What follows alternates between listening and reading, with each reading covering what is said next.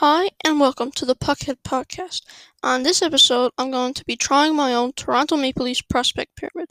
If you don't know what a Toronto Maple Leafs prospect pyramid is, let me provide some background. The Toronto Maple Leafs prospect pyramid was created by Toronto Maple Leafs video blogger Steve Dangle. Steve Dangle thought that ranking prospects into tiers was better than ranking them 1 through 20, or 1 through 25. Now, let me tell you about the tiers. Tier 1 are your superstar players that you always build a team around. In his first year, Steve Dangle put Austin Matthews in the top tier, and rightfully so. This was the only player to ever make the top tier in Steve Dangle's videos. Tier 2 are your very, very, very good players.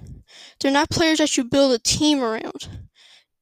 Steve Dangle put Mitch Marner and William Nylander in Tier 2.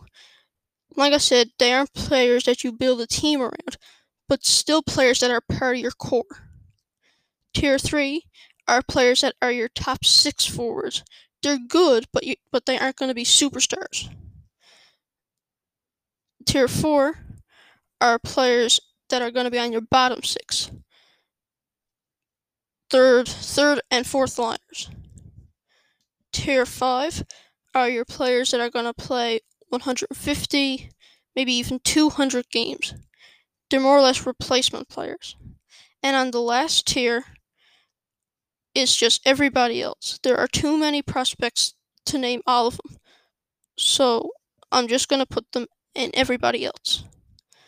Now, let's start the prospect pyramid. In the top tier, I'm going to put nobody. Nobody has the potential of an Austin Matthews or Connor McDavid. So nobody in the top tier. In the second tier, I have 2 players, Nick Robertson and Rasmus Sandin.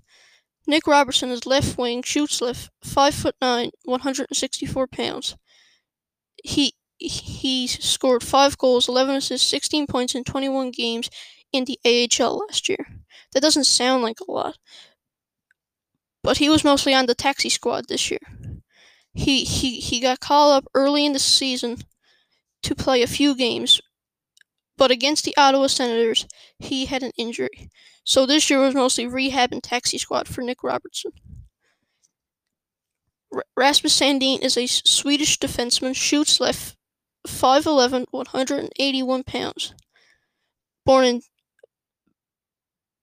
March 7th in 2000. He scored 2 goals, 13 assists for 15 points in 21 games in the AHL last year. That doesn't sound like a lot. Once again, he was on the taxi squad.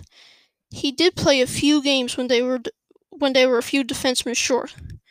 But this was a weird season, only 56 games, and there was a taxi squad. So a lot of the players on the pyramid are going to seem like they didn't play a lot or score a lot, but that's because they were on the taxi squad. Now, for the third tier. In the third tier, I have Timothy Liljegren and Adam Brooks.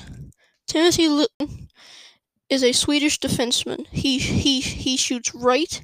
The Leafs don't have very many of those, so he certainly fills a need. 6 foot, 198 pounds. Born on April 30th, 1999. He scored 2 goals, 9 assists, 11 points in 21 games. Timothy Liljegren also was on the taxi squad a lot this year. He did get into a few games when they were a few defensemen short again. But like I said, this year was a weird year. Now, for Adam Brooks. Adam Brooks is a center. He shoots left, 5'10", 185 pounds. He was born in May 6, 1996 in Canada. He scored 9 goals, 11 assists, 20 points in 29 games in the AHL. He was another player that was on the taxi squad and never got into a lot of games. But you probably remember him because he did do fairly well when he got called up to play a few games in the NHL when they were a few forwards short. Now,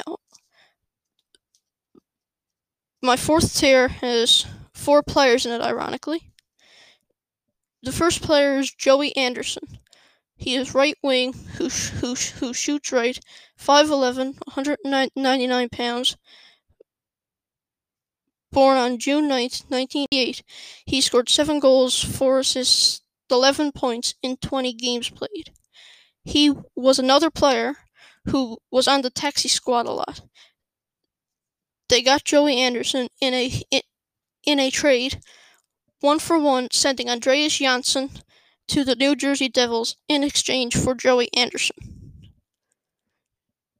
Joey Anderson played a few games in the NHL with the Devils, but spent most of his time in the AHL.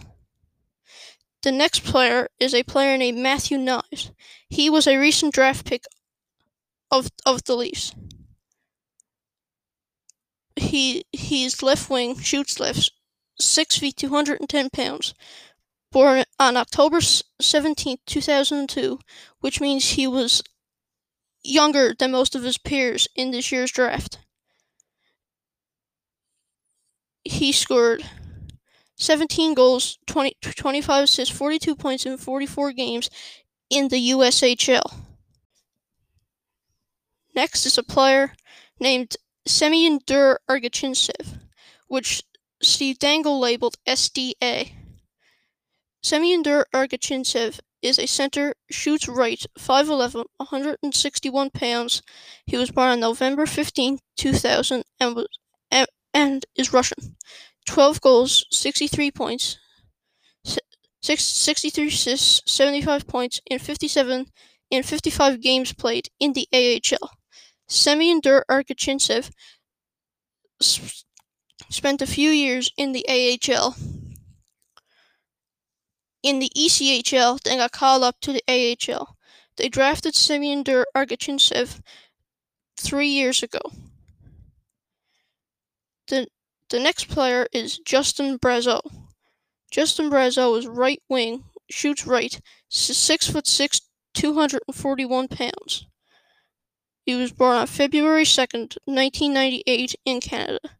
He scored 27 goals, 28 assists for 55 points in 57 AHL games. Justin Brazeau cannot make the Leafs this year because he is signed to an AHL contract, which means he can only play in the AHL until his contract is up. Now, moving on to the last tier. The last tier has 6 players in it. The first player is Tyler Gaudette. Tyler Gaudette is a center, left wing, 6'3", 217 pounds. Born on April 4th, 1993 in Canada. He scored 11 goals, 12 assists for 23 points in 34 games played. Tyler Gaudette is the brother of Vancouver Canuck forward Adam Gaudette. Tyler Gaudette was an AHL healthy scratch sometimes, which explains why he only got into 34 games played. The next player is a recent Leafs draft pick, Ty Void. Ty Void is left wing who shoots right, 5'9", 160 pounds, so a little on the short side, but that's okay. Born on June 10th, 2003, which means he was almost a year younger than his draft peers. He scored 8 goals, 20 assists, and 28 points in 49 games played in the OHL this year.